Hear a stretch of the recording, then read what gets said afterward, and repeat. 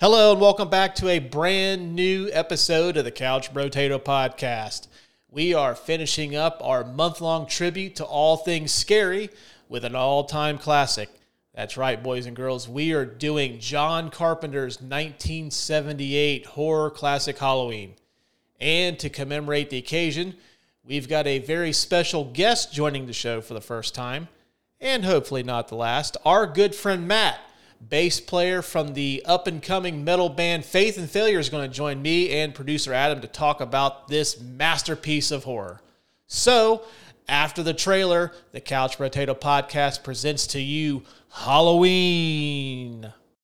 The one, the only, the classic Halloween.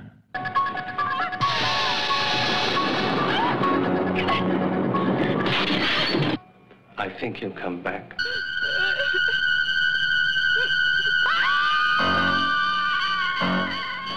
Halloween, the night he came home. Rated R. All right, joined by producer Adam and a first-time guest on the show, the bass player for the hot up-and-coming, I guess up-and-coming is not the right word. You guys are pretty hot right now. Our good friend Matt Keaton. Matt, what's going on, man? Not much, man. How are you? Good. Thank you for having me on here. No problem. I just realized I flubbed your fucking intro. The greatest bass player in the rock and roll world since Geddy Lee. Ooh, that's a compliment. John Paul Jones. Ooh, I'm showing my age. I'd say a modern day Cliff Burton. Ooh, Matt Keaton. That's some big shoes to fill. Well, you're filling them well, my friend. That's true. That's true. We have gathered today to discuss a movie that we all enjoy, John Carpenter's 1978 Halloween classic, Halloween. And for those of you that have not seen this, I don't know what your problem is. This movie is so old, it's almost ready to go on Social Security. But if you want to know what the fuck this movie is about, 15 years after murdering his sister on Halloween night, 1963, Michael Myers escapes from a mental hospital and returns to the small town of Haddonfield, Illinois to kill again. Pretty self-explanatory. Pretty simple premise. Just wanted to ask you guys, first time seeing this movie. Matt, since you're our first-time guest, I'll lead off with you. What was your first experience with Halloween? I remember from what I remember, I was a teenager. Couldn't tell you exactly how old. But I remember watching it, and I wasn't quite sure what was happening until you first see Michael kind of come on the screen in his infamous white mask and everything. And I was like, oh, this is kind of scary. This is pretty creepy because he's not saying anything. He's not doing anything. He's moving slow and kind of, just very intimidating. But I was so enthralled by watching it, I had to keep going. And then I found out that there were more movies, and I was like, well, I've got quite a bit of library to go through here. But I remember watching it, and I was just so captivated by this guy who was on the screen that wasn't saying a word, but somehow was still able to catch your attention and everything that he was doing. So, yeah. I kind of wish that I would have known you back then, because I could have saved you a lot of time by just like skipping a bunch of those Halloween movies. Right, make recommendations and yeah, just check out these. You'll be fine. Yeah, it's fine. Yeah. Adam, what about you, man? What was your first exposure to Halloween? My first exposure to Halloween was on TV, like most movies around that era. I remember watching it. I think it was at my grandparents' house. I'm not too sure, but it being on TV, they cut out all the best parts. Did you get the added scenes to it? Because I know when I was researching this, they added some extra scenes to fill TV time, and I have never seen that version of it. No, I don't think I remember seeing that version either. Really? Yeah, maybe it was like a TV special or something they had on. I don't know. I've never seen that. Well, I think they just, because the movie is like an hour and a half, I think at the most. Mm-hmm. And they added some, like when I was researching this, they added some scenes that really didn't add a whole lot to the movie itself, but they just put them in there to kind of fill TV time. And I've never seen that version of it. And I guess now you can't even find you can't even find any additions with that in there. It's strictly the theatrical release now. So I was just kind of curious to see if you'd seen it. Nope, haven't seen that one. But I did get to watch the glorious edited version on TV, and then I decided, I'm going to watch this the right way. And I think it was around the time that DVD was out. It wasn't Blu-ray or anything yet. I was like, I'm going to get a DVD of this and watch it the right way. So, Grandma didn't have to try to cover your eyes for the Linda and Bob scene. Right. Or maybe she's like, you know what, Adam, you're going to learn about it eventually anyways. Just go ahead.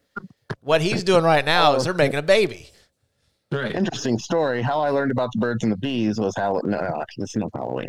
It's like, Grandma, does like after he's done, does he get killed? And if that doesn't scare you off from sex, I don't know what would. It's like a praying mantis thing. Like, what's going on here? Like, yeah. It's like Michael Myers just standing over you, waiting for you to be done. Yeah. And he's going to grab your glasses too if you wear glasses. Of course. I know for me, like, I seen this as a kid. It was like probably one of the 10 VHS tapes. I know I'm showing my age that we had at my house. And my mom scared shitless of The Mask. But she was enough of a trooper to watch that movie with us anyways. But yeah, like I had a replica mask on a mannequin head.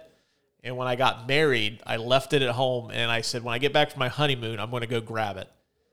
And I got back, went to my mom's house, looked for that mask, and it mysteriously disappeared. She said, oh, you must have taken it with you and lost it. Well, she came clean like 5 years later, said she threw it away. And yes, she tried to blame you for it. How about that? Yeah. But, yeah, I mean, like, I fucking loved it when I seen it as a kid.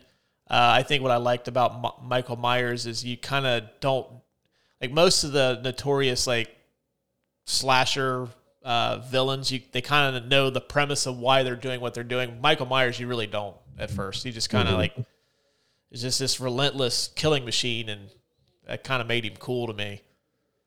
I might have a hot take on that a little bit later on. Okay, as long as you're not shitting on it, dude, because we've had enough episodes this month of people shitting on beloved movies of mine. Well, I do have a question for you, gentlemen. A lot of people consider this to be at least on their Mount Rushmore of horror movies. For me personally, this is, to me, my favorite horror movie of all time. But I wanted to get your guys' take on it first. Greatest horror movie of all time, top 5, Mount Rushmore at least. What do you guys think? Top 5.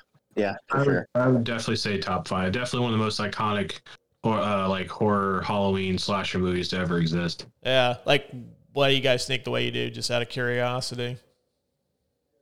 I think that this movie does a lot more for the slasher genre than a lot of people give it credit for. I mean, I know it's like, the granddaddy of slasher films, at least modern ones. But I think that just the premise is so much different than the modern slasher movies. It takes into account like your fear of the unknown, and I really, really like that, because a lot of modern slasher movies, like you said before, this isn't my hot take, but they'll explain to you the killer's motivations, and there will be this big intricate story. This one doesn't have that. It's simplistic and it's scary, and that's what I like about it. Yeah. What about you, Matt? Yeah, I was gonna say, kind of bouncing off what Adam said. Like, I think it's kind of like, at least for me, it's kind of like it develops in a way similar to like what Alien did, where it actually has a lot of development behind it, but then there's this killer that doesn't make a noise. Typically, he said he doesn't talk, he doesn't call anything out, he's just there, and he's always watching you. So you never, like, when you're watching the movie, there's no real like jump scare person. I mean, there are, but like there's not like what you see in a lot of modern horror movies. And one thing that I notice a lot in a lot of modern horror movies is you'll always know when something's going to happen because they're playing some sort of music or there's some sort of suspenseful thing or you'll hear a buildup. But in watching that movie, it's just things just kind of happened. But there's always this creepy dude in a white mask that's just stalking you around every corner. And I can't say it's completely believable, but it almost kind of is, which I think adds to more of the horror element. As this crazy guy that's going around a neighborhood, stalking babysitters and killing them and all that with no real premise. Mm-hmm. He's just doing it. Yeah, I always thought that they really, like you said, like they really create, like it's not so much jump scares, it's suspense that they create. Mm-hmm. And I think that's, like you said, it just lacks in horror movies nowadays. It's like you said, like you automatically know what's going to happen before it happens. It's got a heavy tension to it, which you don't really see a lot of in a lot of modern day horror movies. Mm-hmm. I consider it probably the greatest horror movie of all time because I think for me it ushered in like probably the most popular era of horror movies is the slasher from the 80s. I mean, eventually it killed itself out, but mm-hmm. I mean, it has so many imitations, so many creations like Nightmare on Elm Street, Friday the 13th, Chucky, all those guys come out of what Halloween started. Mm-hmm. Yeah. Good stuff, guys. I know for me personally, though, yeah, like this movie gets watched every year. I don't know. Is it a Halloween tradition for you fellas? Yeah. I would say it's a pretty big Halloween tradition for sure. Yeah. So yeah, same for me. I tend to watch, or at least we try to watch a lot of the, like you said, like a lot of the iconic ones like Halloween, Friday the 13th, Chucky, a lot of those. But Halloween typically gets put in the mix at least every year. I notice AMC now does kind of like what TBS does with A Christmas Story. They play the Halloween movies pretty much Halloween night, which I was telling you guys beforehand. Yeah, it was on last night. And then this morning when I woke up, Halloween was ending. And it used to be like... Go ahead. I'm sorry. I say the thing that drives me nuts is they don't always play them in order. If you've ever noticed, like they'll play them in completely random order, and it drives me nuts. They have it on shuffle. Yeah. Pretty much. Yeah, last night they had 1, 2, and then it jumped to like 6, and I think 5 was on after that. Like, wait a minute, guys, come on. Come on. AMC? There's other movies. AMC owns Shudder. Shudder is a fantastic horror streaming site. Like, have Joe Bob Briggs just fucking program it or something. All right, well, if you guys are ready, we'll jump into the categories here. I'm curious to get your thoughts on some of these. Before we begin, the tail of the tape. Halloween was released on October the 25th, 1978. This stars Jamie Lee Curtis, Donald Pleasance, PJ Soles, and Nancy Loomis. Directed, of course, by John Carpenter.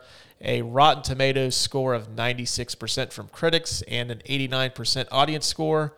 This movie has grossed $70 million on a $325,000 budget. Wow.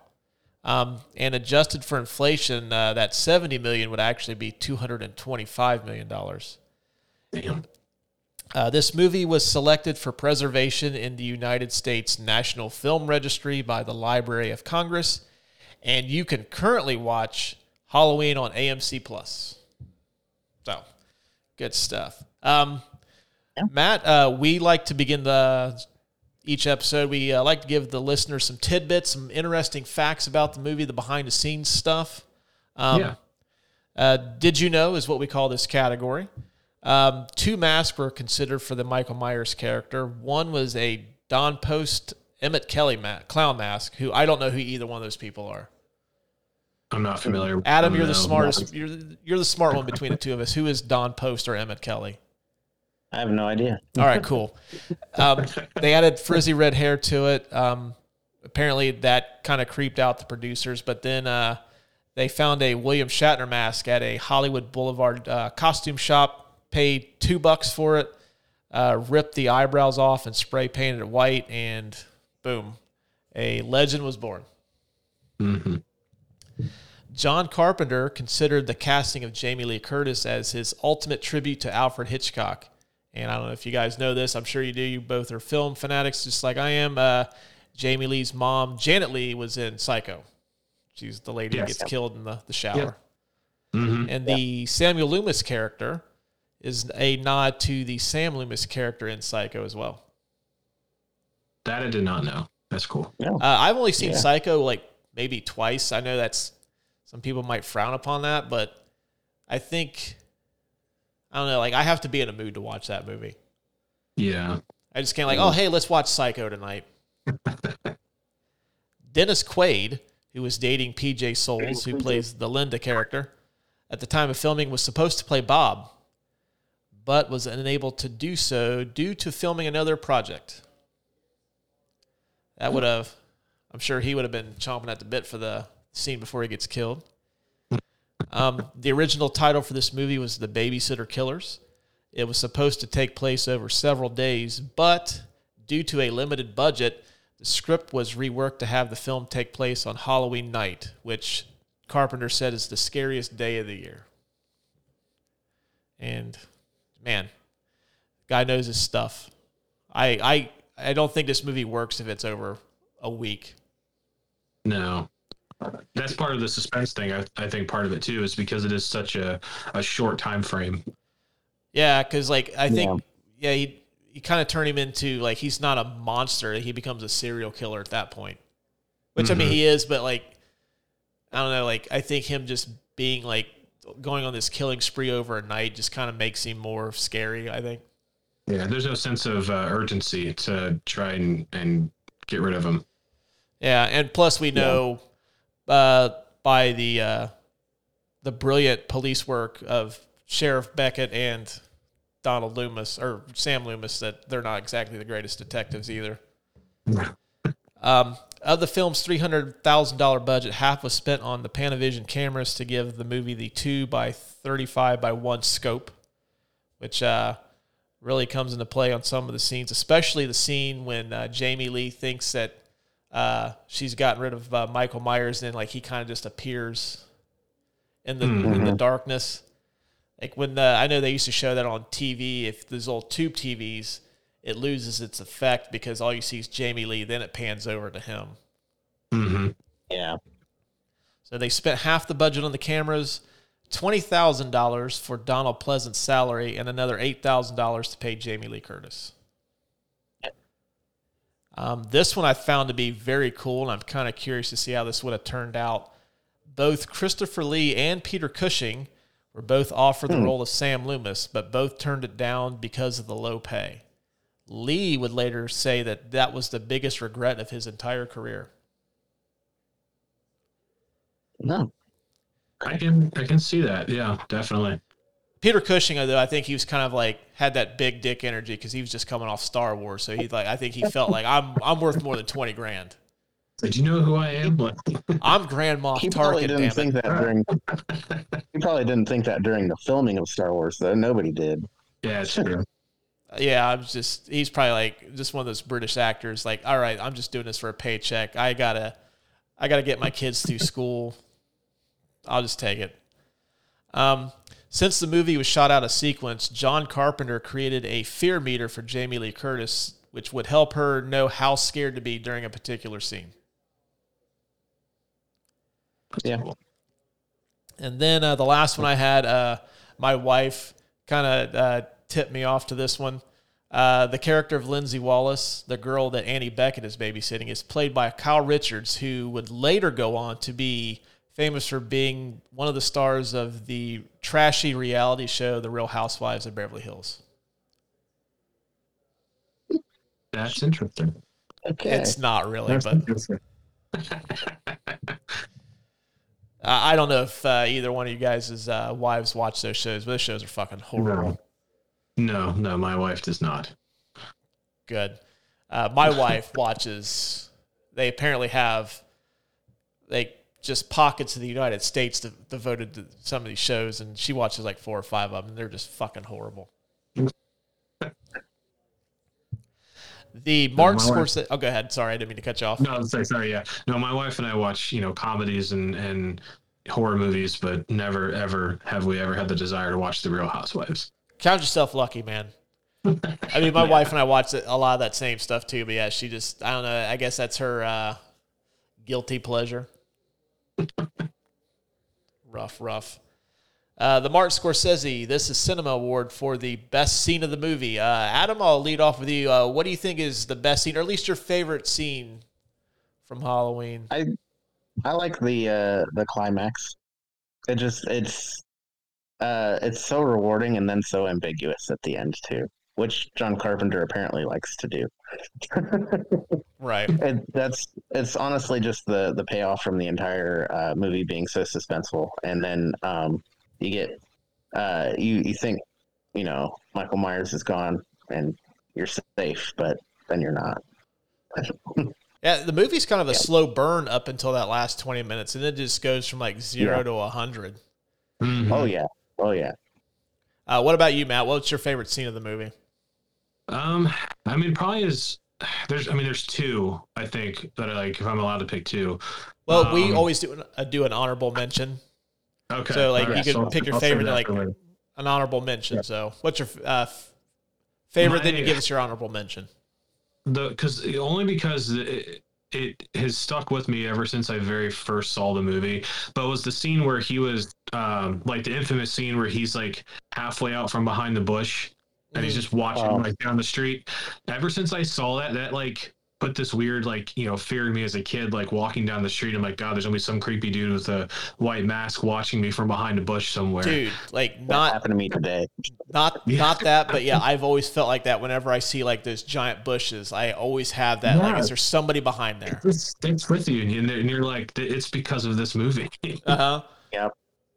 huh. Is that your favorite scene, or That's probably my favorite scene. Yeah, I'll that say was- the honorable one, but what's sorry, you want me to do- what's the honorable mention? You can go ahead. It's whenever it's towards the end of the movie when Jamie Lee Curtis is in the closet and he's like bashing through the door and he's got his knife and he's just aimlessly swinging it around the closet. Because that again, it was a child that kind of sticks with you and you're like, well, I'm never going to go in my closet ever again for any reason. So Yeah. You think you're safe in the closet, Yeah. closet, under the bed, under the covers, but Yeah. no, not this time. Well, what No. I found to be like really interesting about that sequence too is she opens up like the window to make it look like she went out the window yeah, mm-hmm. to think Yeah. like, and then like he's like, oh no, I'm not falling for this shit, and just like Yeah. fucking just starts ripping into that closet. Which, by the way, Yeah. I've been to some houses that have that real flimsy, like the shutter style door. Mhm. I don't trust them. Mhm. No, my grandparents' house have that. They have a closet that's got that, and I'm like, yeah, don't like that. Yeah, I'm not going in there. Sorry, Grandma. You can get your own damn shoes. Well, what we like to do here on the show, Matt, is like we take all the answers and we try to give the award. Not real awards. We're trying to work on something to mail to these people, but they're really weird about giving us like personal addresses and stuff. Right. So we haven't been able to do much with it yet. But we try to give out like the award for the best whatever of the category. Best scene in the movie. Mine is also the last 20 minutes. Yeah. It's just from That's everything so good. from the minute she and the scene that really gets me is when she's trying to get back into the house after she's been across the street Mhm. and she can't get in, and Michael Myers is just like methodically walking towards her. Yep. To this day, like I still like last night when I was watching it, I just kind of like sat up my seat like, fuck, he's gonna get her. Yeah. It's one of those like when you see like it moves like, run bitch, run. Right. You start talking at the screen like they can hear you. What are you doing? Yeah. Why'd you lose the fucking keys? You've got like bell Open the bottom jeans on. fucking door. I seen those pockets, by the way. Those pockets look deep. She shouldn't have lost those keys. Nope. But then like they even did something cool, which I had never seen in a horror movie prior to this, like things that were made before this. When Loomis shoots Michael Myers and he falls out the window and then he comes back and he's gone. Yeah. I had Mhm. never seen that like in anything prior to this. Yeah. For me though, I think that like the last 20 minutes are like the best part of the movie. I'm kind of inclined to go with that one as the winner of the category. I mean, Matt, yours are awesome. And I'm actually, when you said the bushes scene, I've got something later on that we need to talk about regarding that scene. Fair enough. But I don't know. We in agreement the last 20 minutes? Last 20 minutes for me. Well, yeah, even Matt, your honorable mention is the closet scene, which is part of that last 20 minutes For the too. last 20 minutes. Yep. And it's hard to break down, like, for me, one portion of that. It's just like, There's so much We that like the happens. cheat. Yeah, we like to cheat and say it's all of these scenes. It's the whole 20 minutes. It's the whole 20 minutes. Yeah. Yeah. So, yep, best scene in the movie is the last 20 minutes to the climax, as Adam said. Yeah. We call this next award the Andy Dufresne, the Get Busy Living or Get Busy Dying Award for the best or most quotable line of the movie. I'll go ahead and lead off with mine. I think it's actually Loomis's monologue where he's describing to Sheriff Beckett what kind of human being Michael Myers is. That's a pretty good one. I had prepared to do a Donald Pleasance impression. I kind of worked on it a little bit at work. Some people may have thought I was a little crazy, but I just couldn't nail Donald Pleasance, so I'm not going to do it. But you can look it up on YouTube. On. All right, I'll give it a shot. All right. All right, I got it written down here. I met him 15 years ago. I was told there was nothing left. No reason, no conscience, no understanding, even the most rudimentary sense of life or death, of good or evil, right or wrong. I met this 6-year-old child with this blank, pale, emotionless face and the blackest eyes, the devil's eyes. I spent 8 years trying to reach him, then another 7 trying to keep him locked up because I realized what was living behind that boy's eyes was pure and simply evil. I don't know, scale I give it a 4. I would give it a Yeah. 5. Yeah. Okay. Thanks, guys. I appreciate it. Now I'm going to quit my job and be a Donald Pleasance impersonator for the rest of my days. I'm going to Vegas, baby. What about you, Adam? What's your most quotable line from this movie? I really like the one that you did, but I also like "A death has come to your little town, sheriff." I don't know. It's just such a good one-liner. I also like what is it? It's Halloween. Everyone's entitled to a good scare or something like that. Sheriff Brackett's a little creepy towards Laurie and Addie. He says, "Hey, Laurie, we're all entitled to a little scare." I'm like, Sheriff, come on, dude. That's your teenage daughter's best friend.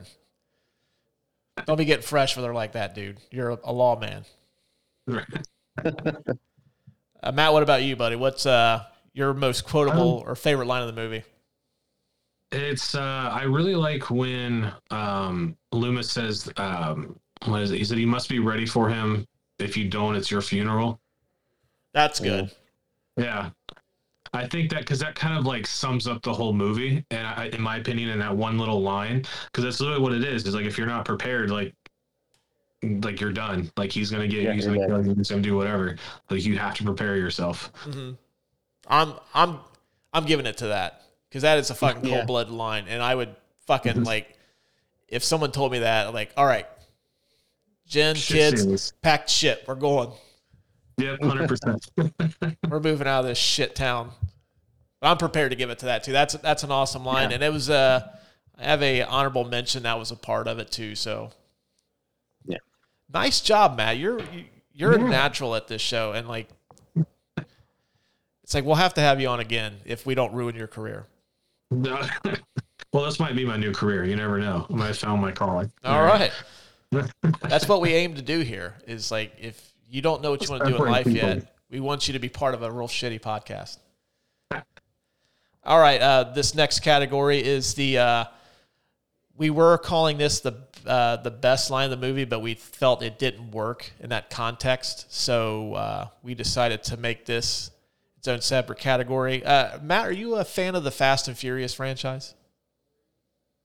I'm going to say yes. I'm not proud of it, but I am. No, dude. I am in the same boat, and as a matter of fact, I think I just found the person I'm going to do some Fast and Furious movies with. Ooh, yeah. Please do. We're calling this next category the Paul Walker I Said Forget About It Award for most unintentionally hilarious or bad line of the movie. I have one. I don't think it's supposed to be funny, but it kind of cracks me up. But I don't know if you guys had anything that like kind of made you cringe or kind of laugh when you're not supposed to. Trying to think here. I couldn't think of anything from this movie for this category, to be honest. I'll just throw mine out there, and it's not so much the line itself, but it's the response that I'm guessing Dr. Loomis is in his 40s or 50s here. His reaction after he said it is when the kids try to go up to the Myers house, and then he kind of hides in the bushes. He goes, "Hey, Lonnie, get your ass away from there." And then he kind of pulls back, and he's just so proud of himself that he scared the shit out of these fucking kids. When there's a killer in the town, he just kind of seems to be very proud of himself for fucking with those kids. So that's mine. I'm good with giving it to that because I'm gonna give it to that one. Yeah, because I never thought about that until you brought it up. Yeah, I never really paid attention to it until I watched it the other night, and I was like, man, like he's fucking like just full of himself that he fucked with these kids and he just took off running. And I don't know if it's a distraction, like, hey, I need to get my mind off this for a minute, that there's a fucking killer on the loose, but I'm gonna fuck with these kids. Next award, we call this the McLovin. This is the best supporting or scene-stealing performance of the movie. So it can't be Jamie Lee Curtis. It can't be Donald Pleasance since they're featured in the movie too much. But somebody that might have a couple scenes, maybe like a line of dialogue, but just they kind of stand out. So, I don't know. Adam, do you got a contender for this category? I really didn't have a contender for this category, and the reason being is because I don't like any of the other characters. I really don't. Like, there's nobody likable in this movie that stood out to me, honestly. I'm kind of onto something there too, because it's one of those things, like you said, like the only characters you remember are the main characters in the main cast, and I don't think it's because, I mean, they are, you know, so good, but it's just a lot of the other characters, in my opinion, and like Adam's, like I think they're just somewhat forgettable, and I hate to say that. Yeah, I mean, a lot of them die off. Mm-hmm. They're disposable, literally, and just I'm glad you said that. I don't like Annie or Linda either. Like the whole sequence where she's trying, like when Michael Myers is standing in the ghost outfit, she's getting on my nerves. I'm like, dude, come on, just get this over with. Just yeah. And Annie's kind of a bitch, especially to Laurie. Yeah, she is. I mean, I don't know if everybody has friends like this. I know I had friends like this that, like, you grow up with them your entire life, and it's kind of like they're assholes, but they're your asshole. Like, since you've known them for so long, you've, like, you know, created this relationship with somebody. It's like you kind of overlook the fact they're a piece of shit human being. It's just like, yeah, I know he's a jerk, but he's my jerk. It's fine. Yeah, and I think it's kind of what Linda and Annie are to Laurie. My personal pick, though, Guy's only in here for like maybe 2 minutes, but when Loomis is going to the Myers gravesite and that guy is telling the story, the guy runs the graveyard, he starts telling this really fucking horrible story, and then Loomis just cuts him off. I kind of wanted to hear the end of the story. Yeah, see, now we need, that's what they needed to cut into the movie for the TV. That's the whole story. Just fill in the TV spot. What about a spinoff idea? That guy, an anthology series where he just basically tells like these fucking really macabre stories about how people got buried in the Haddonfield Cemetery. Yep. I'm down for like a episodic short series, like on a streaming service. Just give me that. Just he's gonna talk into the camera about how some dude died. And, TikTok videos. I mean, that's where kids are going nowadays. TikTok. Yeah, just create like a couple minute TikTok short. Yeah, like this guy right here, he was an ice cream man. He ran a soda shop at the edge of town, and he got sick and fed up one day, and he poisoned his entire family. Put cyanide in the chocolate malts. Found the family 2 weeks later after a neighbor noticed a horrible stench coming out of the basement. And then there you go, a whole episode right there. Yeah, TikTok video, 5 minutes. Boom. 1 million views. I also was going to give it to Nick Castle. He's the guy who plays Michael Myers in The Suit. Yeah. I mean... Because I mean, he's not really doing much, but I mean, that's a pretty formidable character. And, Yeah. and plus, I don't know, As, he just looks like he towers over everybody. So As a friend of the show, Mark would say he stands around a lot. It's pretty cool. well, no, yeah, a friend of the show, Mark, would definitely though shit on this entire movie. Like, well, it's a good movie, but I think you give it too much credit, Yeah. and just proceed to shit on it for like 10 minutes. Yeah. Well, at least Michael Myers stands around a lot, and it's really cool. Yeah, but I think you're right though, man. There's just not a lot going on with like the supporting characters. I mean, Yeah. Sheriff Brackett kind of comes off as creepy in the beginning, and then he kind of becomes inept later on. Yeah. I mean, probably one of the worst law enforcement officials in cinema. Well, save those thoughts. I have a category coming up for that. So I think let's just go ahead and give the McLovin to the guy that runs the cemetery. Yeah. Simply because I think we're on to something. Yeah, because I mean, all the other characters are just bleh. And Yeah. I think that lends to what I was saying earlier, like the simplicity of the movie is what makes it great. So you don't really need a bunch of characters muddying up that. Yeah. Good call.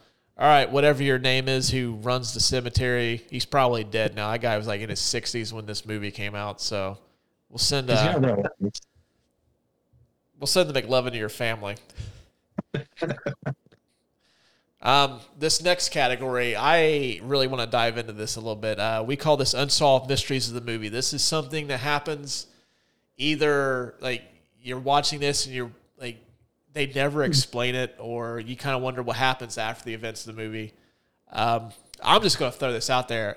How the fuck does Michael Myers know how to drive? Damn it. That was the one I was going to. Yeah. Or that one, or a long, like to bounce off of that, like where did that car go? Like, did they ever explain, like, so he's just driving this car around but then just disappears? Yeah, they don't. It's like the police officers are like not looking for the stolen vehicle. Right. It's like you have a And it's stolen not police just parked on the car. side of the road. Yeah. Right. It's like not only is he driving it, but it's in one scene and then it's just gone forever. Nobody looks for it. Nobody tracks it down. You never see it again. Yeah, I'm just wondering how no one's seen a Illinois, like it's not like, I know it's a government agency, isn't it? Like the mental institution system in Illinois. It has like a logo on it. Yeah, it's like it's a brown like station wagon. Precursor to the Griswold family roadster, I believe. But I've tried. I spent half of my free time at work just trying to dissect how he knows how to drive. Yeah. It's never explained. He never does it again. I don't think in any of the other movies, to my knowledge. Yeah, I think going forward, if they reboot the series again, I think he's just going to take an Uber, which I need to know how the fuck he can master an iPhone, but we'll just get to that when they do it. More potholes. But yeah, I tried. The only thing I could figure is maybe his dad, like, kind of put him, like, sat with him and kind of showed him a thing or two. But he was 6 when he killed his sister, and I don't think that's going to really stick with you. So to bounce off of what everyone else is saying, he drove the car. Where'd the car go? How did he know how to get back home? He was 6, and then he was put in a mental institution. That's true. And he hadn't been anywhere else. You actually have to like go places and memorize where you're going to actually, be able to drive and direct yourself without a GPS. And he just manages to get back to what he knew. So, there's my home. Well, he must have map quested it. And I'm sure people listen to this show like may or may not even know what I'm talking about. But there was a thing before your phone where you had to print off directions. And but this so more plot holes. How do you know how to use a computer? Right? Fuck, we're just like, before we know it, we're gonna boil this movie down to like what were you fucking thinking? Like, why was he wearing that shade of like whatever? Like, yeah, like is it a certain blue that mechanic shop had, or like where did he get those overalls? Did he kill a mechanic before he got to Haddonfield? Did he stop and get gas somewhere? How did he pay for the gas? Did he kill the attendant at the gas station? But then again, how do you know how to pump the gas to put in the car? And how? Yeah. What are the chances that those overalls were an exact fit? Yeah. And why, if they fit him, the man that he took those from had to be a fairly big gentleman. I'm assuming he knows how to handle himself. Did he put up a fight? Yeah. But could you imagine going up to like a BP and just seeing like Michael Myers pumping his gas, waving at you with a knife in his hand? Like, no, all right. Or what if like he prepaid, and like he put like he gave him like $20, and like he only used like $14. So he went back in like, can I get my $6 back? I can just imagine him standing in the line at Speedway, and then he sees like a candy bar, and he just grabs it. Like, yeah, I'm hungry. Gotta go kill him later. Oh, you know what? If he would have bought a Snickers, I bet all these killings would have been completely avoidable, because it's like he just needed the Snickers bar. He would have fed his hunger. Yeah. Well, Matt, here on the show, when we come up with like an unsolved mystery that we can't really figure out, we just go with the old answer of movie magic. Yes. Yep, it's movie magic. Yep. There was a line that I used to use with some of my friends that was just because movie. Yeah. Like, there's no real rhyme or reason. It's just because movie. And Yep. All right. We're stealing that, just so you know. Okay, yeah, that's what we're going to call it now. Just because you said just because movie? Yeah. Just because movie. All right, we're going to name it after you. I do smell some crossover appeal, though. Now that Universal owns the rights to Halloween and Michael Myers does know how to drive, put him in the new Fast and Furious movie. Make him the villain. Imagine Vin Diesel going up against Mike Myers. Well, you know what will happen in the that. most outlandish thing. No, not in that franchise. But what will happen is he'll be the villain in, like, there are 10. And then they said they're not making any more after this, but then they said that they were. He'll be the villain in, like, I don't know if they're calling it 10 Part 2 or what, but then, like, in the finale, he'll be part of Vin Diesel's family. And at the end of the movie, you're going to see, like, Vin Diesel and Han and John Cena and Tyrese and Ludacris, and then Michael Myers all drinking a Corona at a backyard barbecue. But then one of them is going to have the curse of porn. Yeah. Unfortunately. I thought of another plot hole that just kind of, I don't know. Were there any like trick-or-treaters? Yeah, when not Annie, but Laurie's walking home, they start trick-or-treat super early at Haddonfield. Okay. I mean, yeah, their kids out at like 3 o'clock. Those are the fucking go-getters. Yeah. Yep. And then when he follows Annie to the Wallace house, you can see a few of them walk past him as he's walking up towards the house. So yeah, you see some trick-or-treaters out there. Okay, that's right. I remember now. I just thought about it. I was like, because even the scene, where like, late in the evening or later in the evening or whatever, like it's dark out. And I'm like, I don't think you see any trick-or-treaters on the street or anything. Yeah, I think that's why when Laurie's banging on the next door neighbor's house to help her, and they click on the light, which is a fucked up thing to do. I mean, like, if someone's banging on your door, like, pleading for help, and they just, shut the light back off, like, fuck her. Like, she can deal with it with her own. But I think that's why they did that, is because they thought, like, someone was playing, like, a Halloween trick on them. Yeah. But, awesome. Well, thanks for giving us a new reason to like dissect movie mysteries now, just because movie. It's because movie. This next category, we call this the most 1978 moment of the movie. So something that it's like a moment or something you see in the movie that could only be in 1978.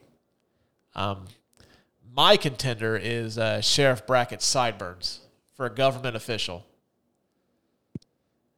Yeah. Those are some fucking mutton chops. Like I've had some pretty elaborate sideburn designs in my life, and I've never had anything like that. Those things, like, he could almost be confused for Neil Young.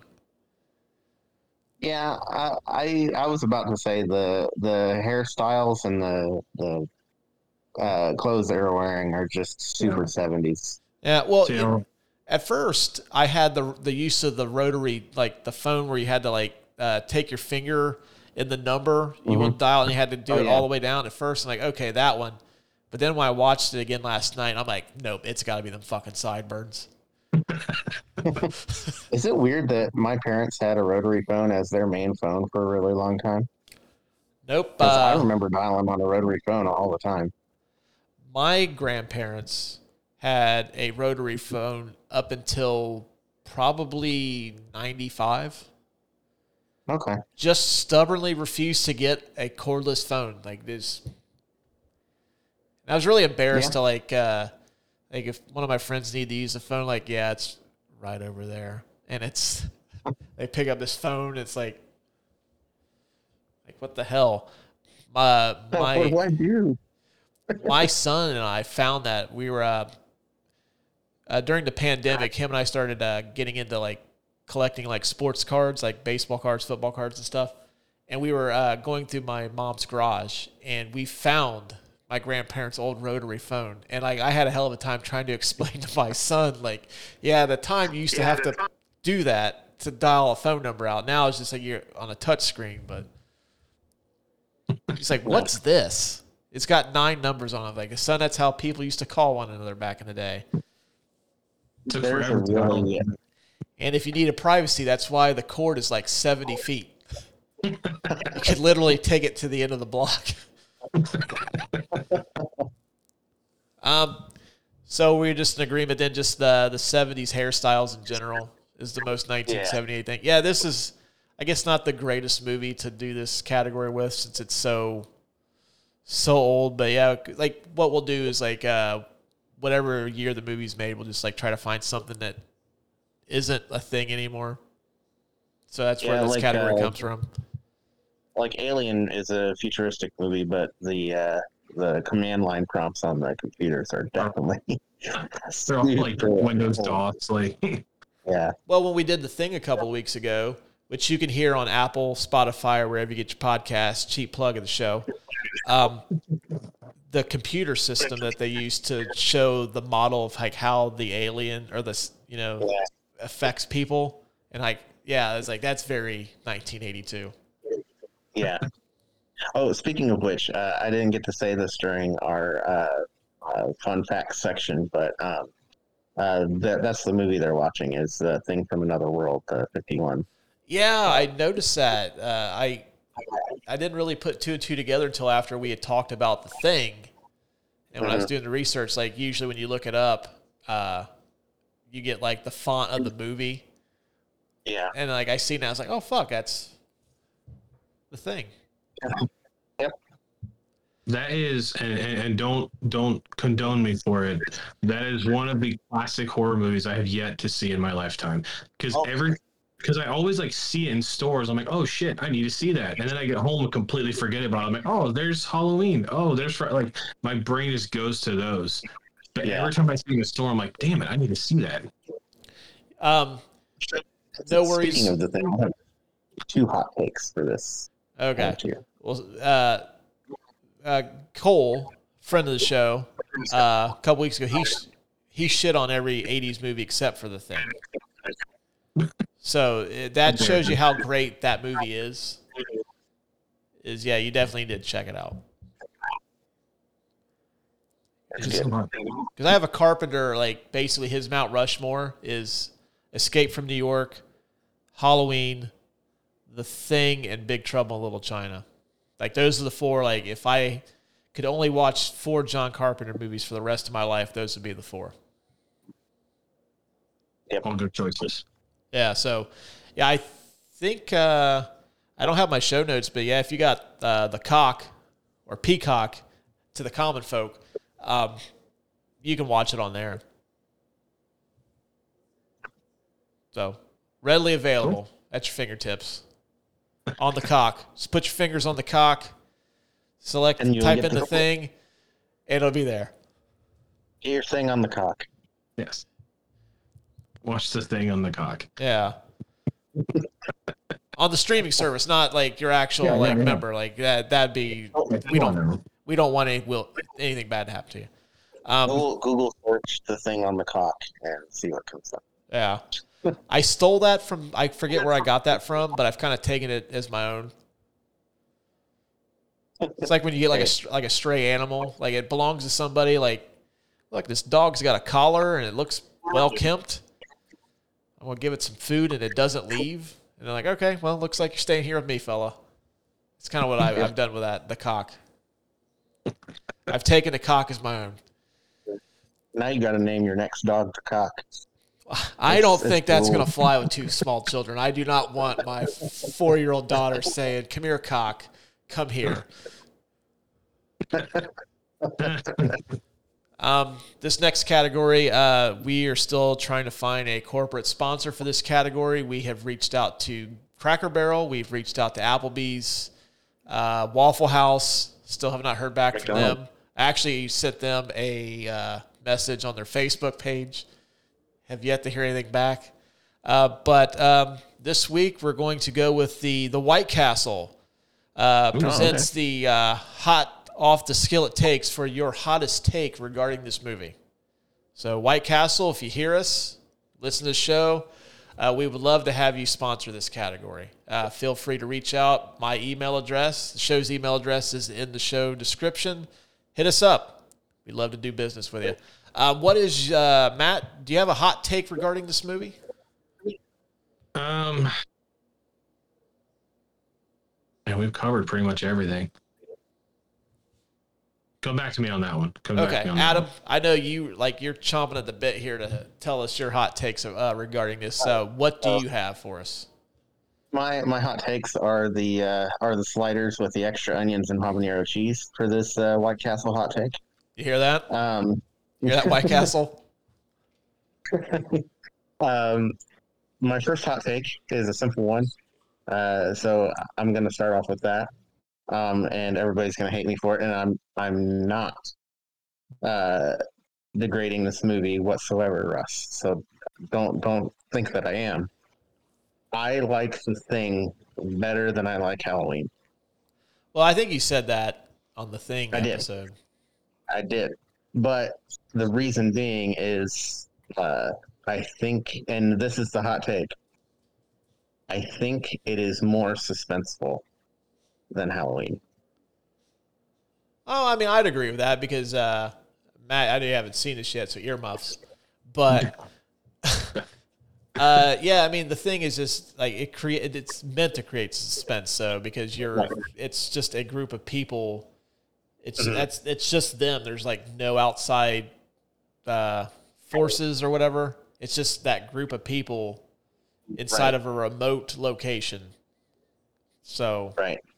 But I think that's what Halloween does best, horror-wise, is Michael Myers standing around a lot creates the suspense of the movie. That's what that's the real horror of the movie. You kind of get a dopamine rush after you see everyone dead, because that's the payoff at the end of the suspense.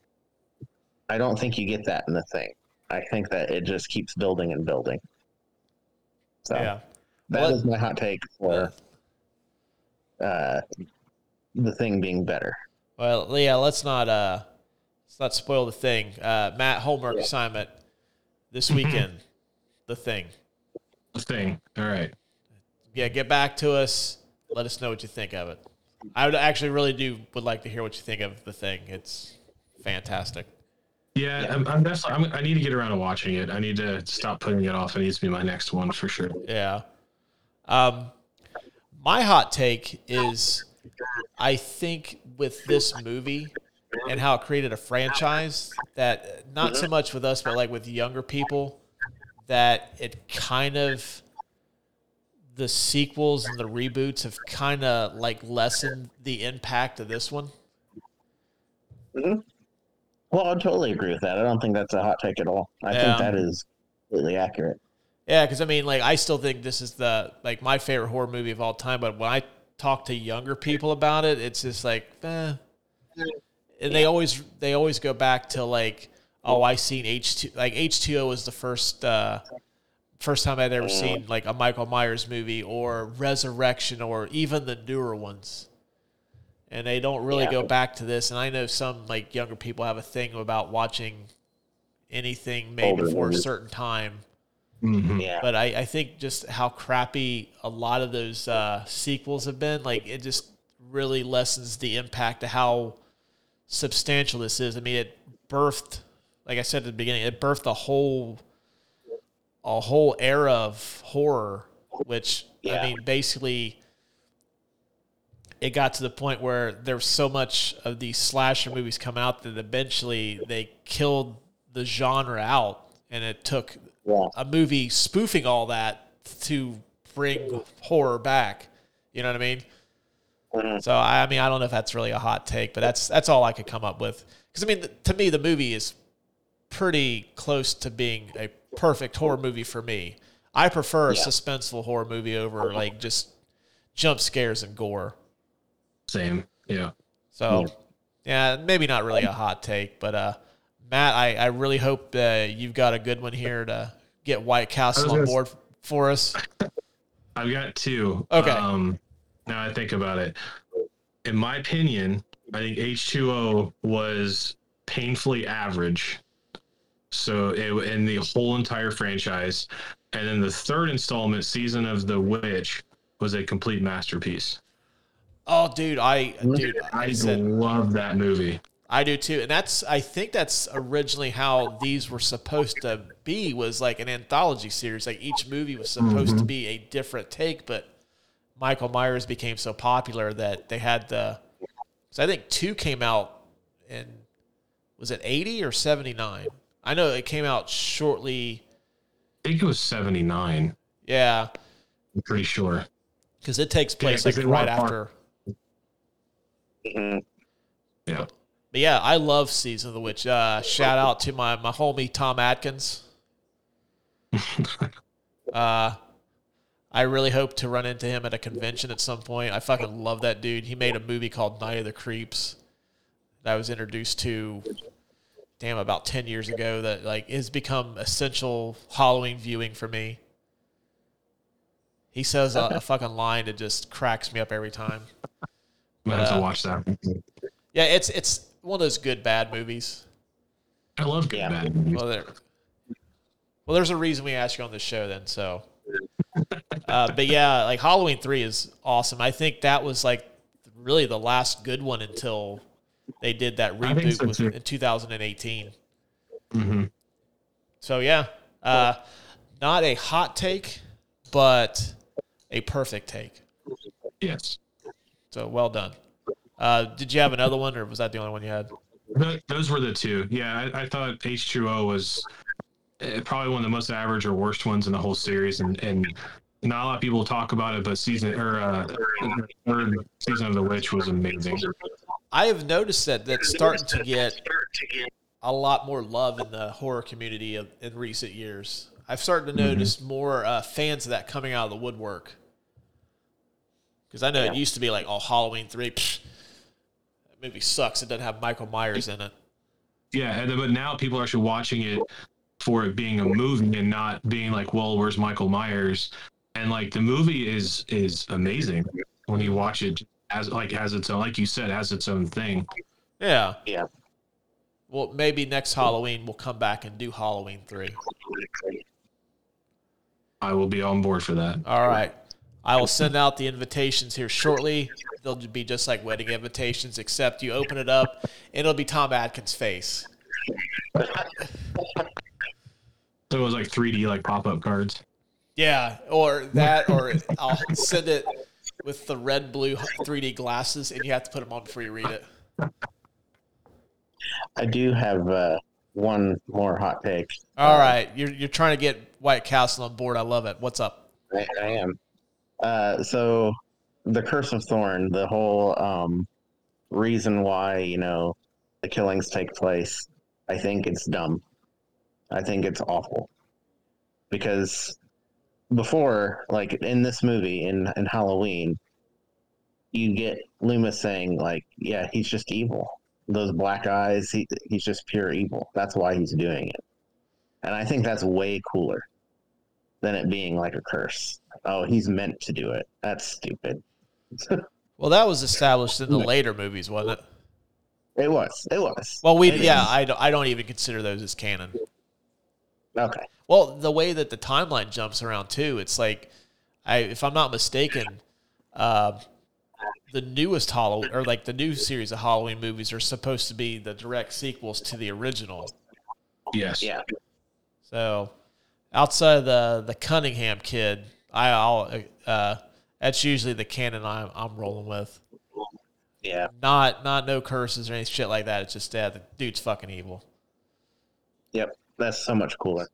Yep. He doesn't need a reason. He just is. Yeah. Yeah, so that's why I think it works so well, is the fact that he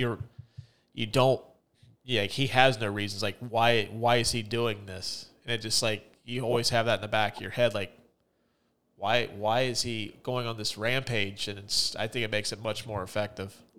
Mm-hmm. Yeah. So yeah, we don't acknowledge anything from 1, 2, 3, and then 18. All the other shit.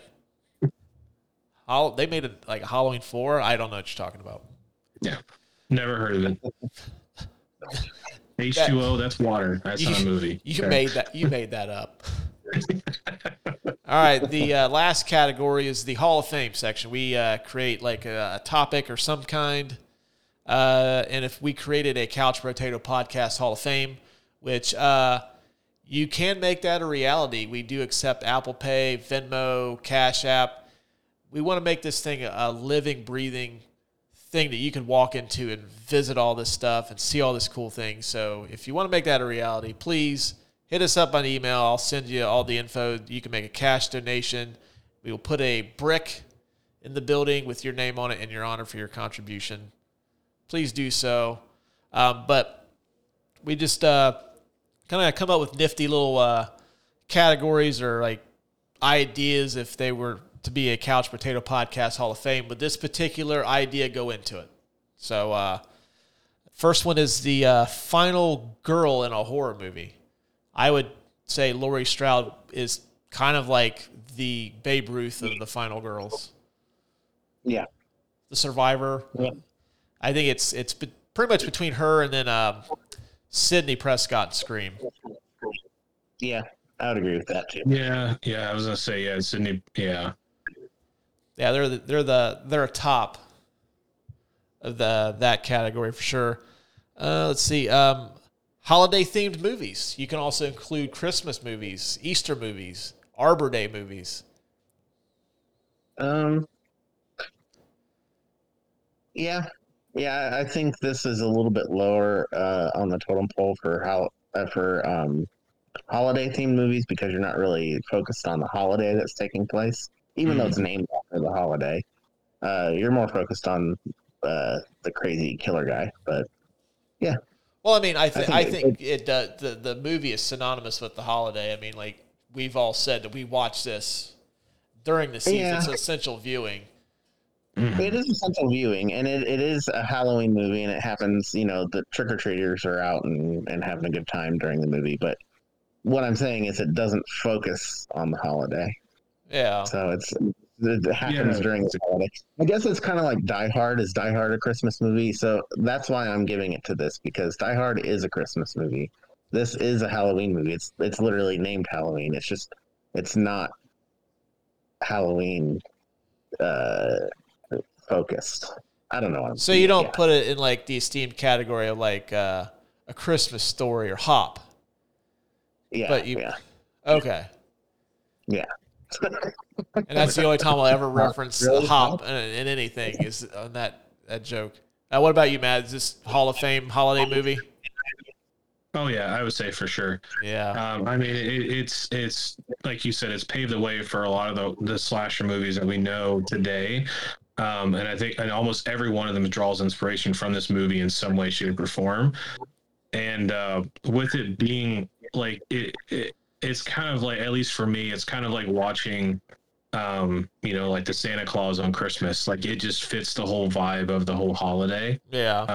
And I think that's really kind of like my take on like I think Halloween should definitely be in that for sure. Inept elected officials. I have Sheriff Brackett, and I have the mayor in Jaws as probably the two of the most inept government officials in movie history. This is what you were talking about. Yeah, I like that. I would also go with the EPA representative in Ghostbusters. Yeah, which He's pretty good. you can listen to on Apple, Spotify, wherever you get podcasts. Yeah. Yeah, I mean, like Sheriff Brackett basically, like if I were Sheriff Brackett, Loomis tells me like, dude, this guy is the epitome of fucking evil. Like he is the devil incarnate. I'm calling the fucking National Guard. I'm shutting Halloween trick or treat down. I don't care if it incites a panic or not, but he kind of like, let's wait and see how this plays out. Kind of like the mayor in Jaws is like, you know what? I know there's a shark killing people out there, but God damn it, it's the 4th of July, and this is a big, big money opportunity for this town. We need those summer dollars. That Kintner boy is a small sacrifice to get Main Street paved. Yeah, those are both pretty good ones. It is funny though too because you mentioned the sheriff. I'm just recalling some of the stuff. Wasn't it like so? Like he reported like there was the theft of like somebody who stole the masks and everything, but like wasn't like he said like it just happened or something like that. But they show Michael earlier already having the mask, so I'm like, well, they said it happened 3 hours before. Yeah, wouldn't it be like the alarm would have been on for like hours or something until he was like investigating? Yep. And his go-to is just like he blamed it on kids. Right. Yeah, like I really hope Sheriff Brackett did not win. I'm sure he probably retired. I mean, his daughter got fucking killed for crying out loud. But I really hope he doesn't get reelected sheriff of Haddonville because he's fucking horrible. Mm-hmm. When you said the scene where Michael Myers is behind the grass, the bushes. The bushes, yeah. Movie characters used in popular internet memes. Because there's two from Halloween. There's that one. It's usually meant to describe like somebody that's creeping on somebody. Mm-hmm. And then my personal favorite, I use this on my social medias. It's when Jamie Lee Curtis is like scared to death and like she thinks Michael Myers is dead. But then you see the image of Michael Myers like in the shadows. And it's like June, the year's half over and it sucks. And then but then it's like, you've got the rest of the year. Like, I know, it's like, I think one's like, I think we're done with COVID. And then like, it's, Michael Myers, like new COVID variant. I saw one where it was like Jamie and it said like, I think my therapy sessions are actually working. And then it was like my sleep paralysis demon that's back behind me. Yeah. That one is fucking awesome. And I use it all the time. And then I know that he first popped up in the where he's hiding behind the bushes when it's like you're creeping on somebody or like you're kind of being stalkerish. Mm-hmm. Yeah, but I'd say for sure because I think he's got at least 2 or 3 really good ones that have been used for him. I'm sure I'm probably missing like a ton, but and I can't really think of any others. I mean, like. I can't think of any like from the Friday the 13th franchise or like the Nightmare on Elm Street or anything like that. Not off the top of my head. Yeah. The only one that even movie characters in general, the only other one that comes to mind is the Ray Liotta laughing from Goodfellas for anything like someone says something like so stupid that you have to laugh about it. Yeah. Or the face that Willem Dafoe makes in the back of the car. Yeah. I've seen that everywhere too. That's another one too. Is Willem Dafoe from Spider-Man? It's like I'm somewhat of a blank myself. Yeah, yeah. But I would say so, just because like Yeah. for me personally, I use the Michael Myers in the shadows quite a bit. Yeah. And my last one, Adam, I really hope that you're wearing sweatpants because I know you are a big proponent of movie scores, and we don't talk about them enough on the show. Movie scores. Does Halloween crack the Hall of Fame for that? Yes. But it's probably top 5. Let me spin it a little bit. A character's theme. Because I think like the iconic, like that dun, dun, dun, that's, I think, Michael Myers' theme. Yeah. Also, like 2 or 3 note themes. Like, you got Jaws, and then you got this. What other 2 or 3 note theme can you think of? Well, I'm letting you take the wheel on this. And Matt, you're a musician, so you can definitely chime in on this. I have no area of expertise in this at all. Just like, oh, that sounds cool. Let's run with it.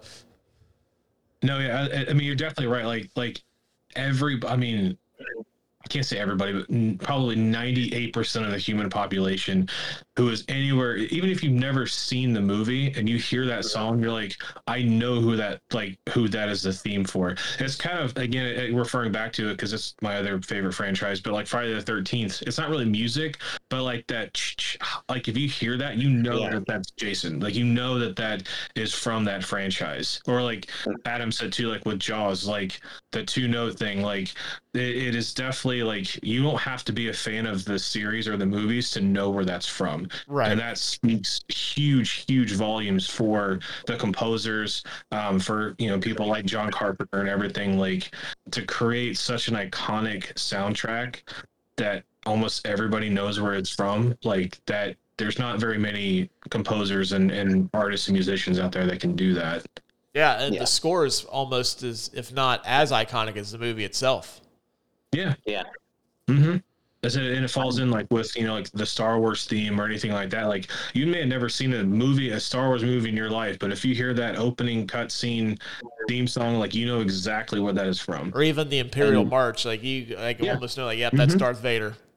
Yep. That's the thing is like to be a good cinematic composer, you need to be good at theming and to weave those melodies in what you're composing because a certain group of notes can make you feel a certain way and make you associate those groups of notes with like the Imperial March, Darth Vader. Like I associate that with Darth Vader. That's his theme, you know. And then if we are, you know, 3 movies down the line and there's something that alludes to Darth Vader and that plays, you immediately go there. And I think that when somebody is a good composer for cinema, they are supposed to be good at theming music towards whatever it is we're seeing on the screen. Mm-hmm. Yeah, good point. Mm-hmm. But yeah, I took the opportunity. I know you always love talking about the musical scores and that we have a musician as a guest. I thought it'd be a perfect segue. I love talking about the scores in movies and stuff because the score of a movie can, I mean, outside of the acting and the plot, but like that's probably like the 3rd biggest pillar in any movie because that can completely destroy the whole atmosphere, the whole tension, the whole everything of a scene just by playing the wrong song in the background. Yeah, I mean, even stuff like in The Dark Knight, like it's nothing over the top, but that creates the whole tension and the whole cinematic feel watching that movie. Mm-hmm. Oh, you've got Adam excited right now. Oh, Hans Zimmer is great. Love Hans Zimmer. I love I love of movie soundtracks for sure. Well, Adam, you'd be pleased to know that I when we start anew at the beginning of the year, we're doing a music category for the movies that we do. Okay, I'm down for that. I know you are. Well, guys, that's going to wrap it up. But Matt, it was awesome having you on. I know we've talked about this for quite a long time, and I know this episode got delayed a couple times. Who would have thought that dressing up as John Cena for Trick or Treat and 40-degree weather would be a bad idea? Who would have thought? Then Adam, kids apparently don't like pasta with red sauce. Yeah, just gonna Toss their cookies. Yeah. Toss their So pasta. we'll aim to we'll make sure that we get checked out by a physician before we ask you on the next time, so we don't have to push it back. And so I'm happy to be here. I thank you guys for having me on. Hey, not a problem, man. Well, you are definitely welcome back. If any movie comes to mind you think it'd be cool to talk about, we are an open book here. We do anything except for the cinema of the Dutch. We will not touch Dutch cinema. But Fair enough. yeah, anything else? Yeah, just shoot us a line. We'll be thrilled to do it. So thanks for coming on, man. We really do appreciate it. Yeah, thank And you again, before we guys. go, anything you want to plug? Plug away. Of course, I'm obviously going to plug my band. Again, it's Faith in Failure. You guys can check us out on all streaming platforms. We do metalcore music. So for fans of like Avenged Sevenfold or Ice Nine Kills, or Black Veil Brides or Motionless in White, anything kind of in that genre, that feel, you guys would definitely love our music. We just released a new song earlier this year. It's called Hero Part 2, so definitely be sure to check that out. And again, I said thank you to anyone who supports us and any future fans that we may have. And I will put in the show description a link to you Spotify guys, you Apple, Spotify, your biggest. Spotify's probably, I think, where we get the most traffic for All right. sure. But yes, anywhere in the world you guys stream music, we are on. Yeah. I'll put a link to your guys' Spotify page. That way you can check out all the awesome stuff they've got on there right now. But yeah, thanks, man. Appreciate it. You're more than welcome back. Hopefully people don't look at you in a different light after being on this show. Like, you lowered That's just yourself to that, but jealousy, I okay. think. It's just jealousy if they do.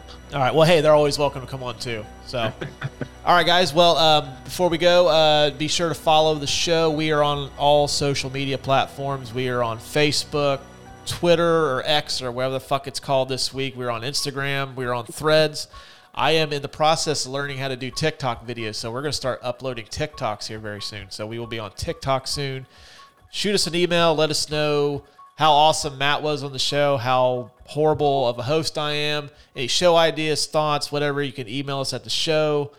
Be sure to like and subscribe wherever you listen to podcasts. And if you dug what we did here on the show, please feel free to leave us a 5-star review on Apple or Spotify. We would greatly appreciate it, and it helps support the show. So until next time, we will talk to you guys later.